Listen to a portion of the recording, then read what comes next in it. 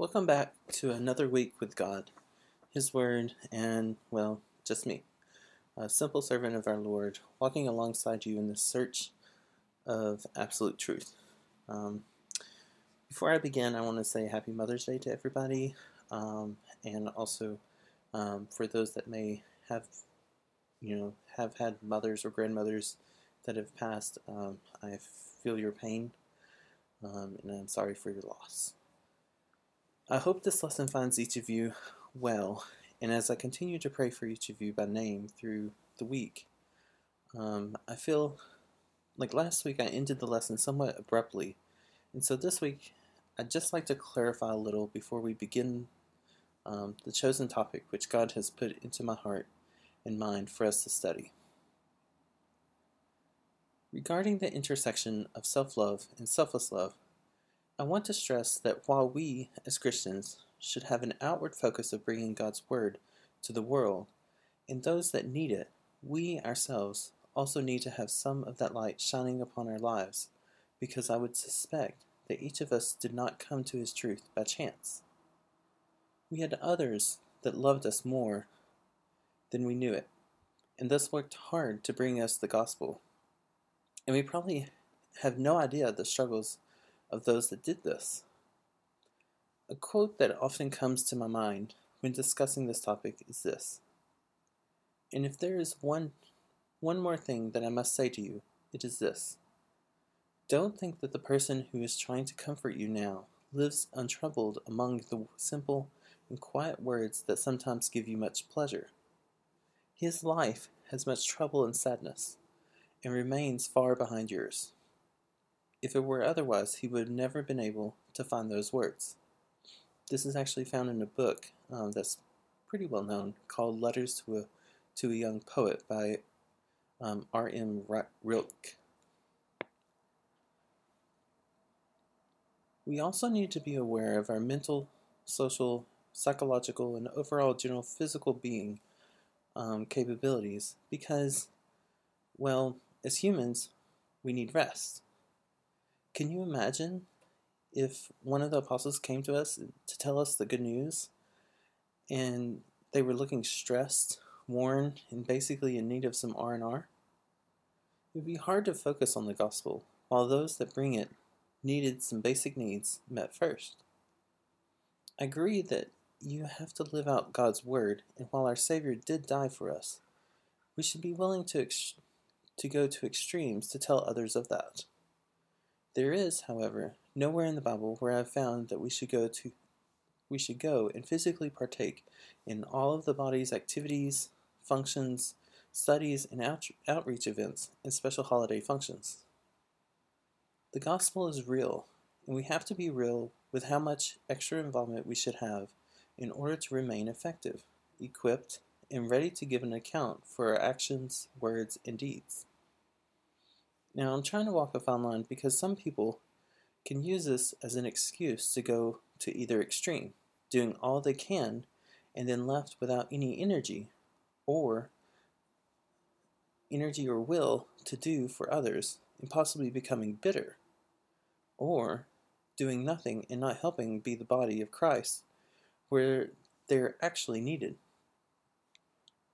I pray that you follow Christ's example wisely and continue to search the scriptures concerning this topic, and I am definitely willing to study more with you if such a need arises. Now for our lesson today. This week, as we shift towards studying about the habits portion of the series of Habits of a Loving Soul, I want to discuss some practical biblical concepts as to why our love should also be spurred by developing them into habits. Today we're going to focus primarily upon accountability of these habits, and I really want you to think about how one might experience some accountability in performing acts of love. The reason I wanted to discuss this aspect of habits first is because I read the following quote from the book Real Life Discipleship. "Few Christians have authentic, accountable relationships, and many are not growing in their faith. Now, this could be a huge oversight and misconception, but I do feel that we can all do better and strive toward more genuine relationships that include keeping one another accountable. If you consider habits during this whole pandemic and since our stay at home orders, have you even tried to form one new habit? I know that dealing with stresses of this pandemic, you might be thinking, why would someone ask about forming a new habit? Yes, this is devastating. Um, this is a devastating current world event, and but it's an opportunity for us Christians to grow. So, have you formed a new habit? If you didn't, why not? And if you did, why did you? Most of the time, when one is faced with life, they have aspirations to become successful, a better version of themselves, and more influential and purposeful in life. I too fall into this category, but a good majority keep those as only wishful thoughts and never fulfilling those aspirations. Why do you think this might be? Let's take, for example, this class. At the beginning of this quarter, we had one class that was in person before we had to stay at home. If you remember that class, and I know it's been a while, I spoke a little concerning habits and even asked if anyone had kept their New Year's resolutions. I'm revisiting this because have you ever actually focused on forming a new habit at all in your life? And if you did it work? Did it stick? Are you still doing it? What worked about that process of forming the habit and what didn't? Have you kept that particular habit since you started it? If you are like me, I have roughly a laundry list of items in my head of habits or tasks I'd like to get done, that if I had only started a year ago doing a little every day, most of those would be done by now. Losing weight, eating better, learning more, paying down debt, becoming a better worker, having more of a routine in life, and on it goes. Why is it that instead of focusing on one habit, do we focus on like 20? There have been books and studies done on the science of forming new habits and creating a better you. I think I've heard it before that it takes roughly 21 days to truly focusing on a new habit for our bodies and minds to adjust to this new thing and for it to successfully stick. In a book entitled Atomic Habits by James Clear, I believe it reasons that it's actually more than 60 days or 2 months' time for this to work. So, why should we as Christians care about all of this? About this whole concept of forming habits? I want to answer that previous question with another one for you to think about. Can love ever be done as a habit? I believe it is in one of my supplementary books that said that love is a commitment of action. This definition makes love less emotional and real, but love can come in many forms or actions, just like we saw in the lesson describing the love languages. You see, God acted upon his love for us to give up his only Son that we might see heaven. Jesus has been moved by love for his disciples to show miracles and bring healing to them. We have many examples of the actions taken out of love in the Bible, so why wouldn't we try to do the same? Why wouldn't we want as Christians to follow the same examples? So, love can be considered as a commitment of action. And if we form better habits and thereby better actions of love, we then are able to mature and grow to love and love others that may need this type of love or this more mature love and be more capable of expressing love too. Concerning this, what do you think we can focus on to improve, if there is even such a concept? Along with general improvement, naturally, I want us to look at the concept of accountability, because how will we know that we're actually growing in faith and love? We need a measurable way to be able to truthfully say we have grown rather than diminished. Let's look at this in two perspectives. How can one keep themselves accountable? Is it as simply as checking off your daily Bible reading or prayers?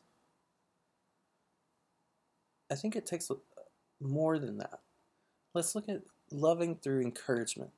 What ways are there that one might encourage another?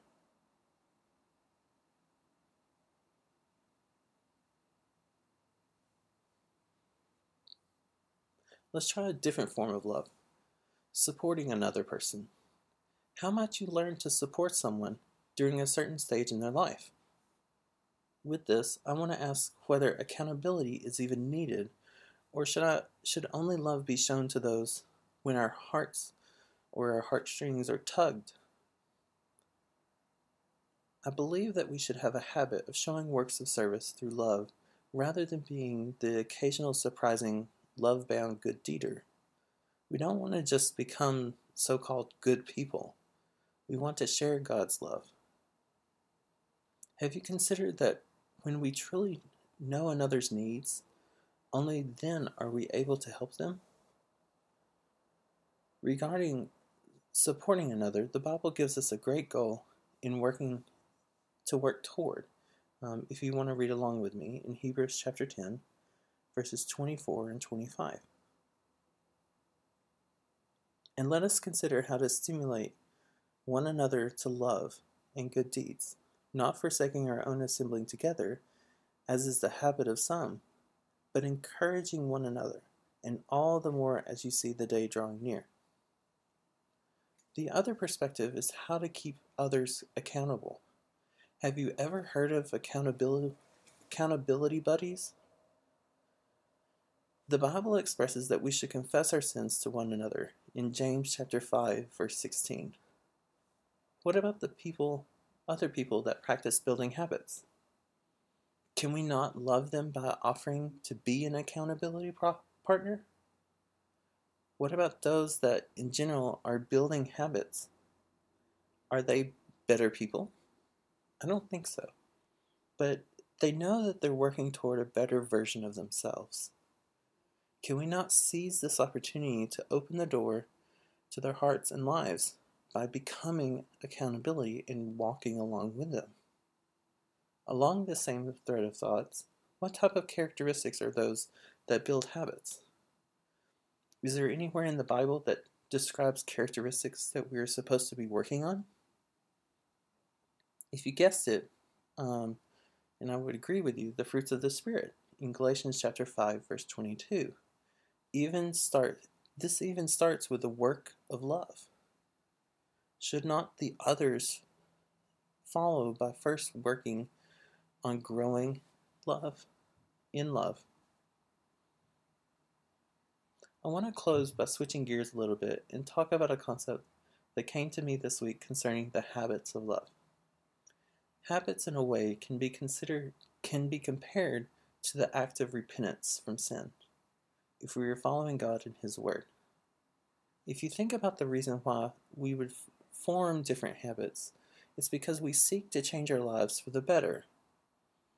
If you think about repentance, which means turning away, we are turning away from death and those things that are not good for our soul. If we keep practicing good habits, we eventually become more adapted to performing those actions, and if we keep repenting of sins, we will be further away from sinning itself. I want to lastly ask one question.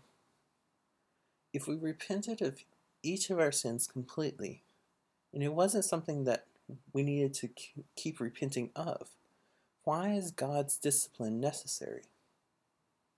If you think of the nation of Israel, or even whole books of the Old Testament, It's a cycle of God's people not truly learning from their mistakes. I hope that the concept of God's discipline in our lives acting as an accountability measure to keep us responsible and guided towards righteousness will challenge you this week to seek more of His Word, think of a new habit to form that will bring you closer to God, and to consider those around us that might need some more love than we are used to be giving. Thank you for this, and also, again, happy Mother's Day to everybody.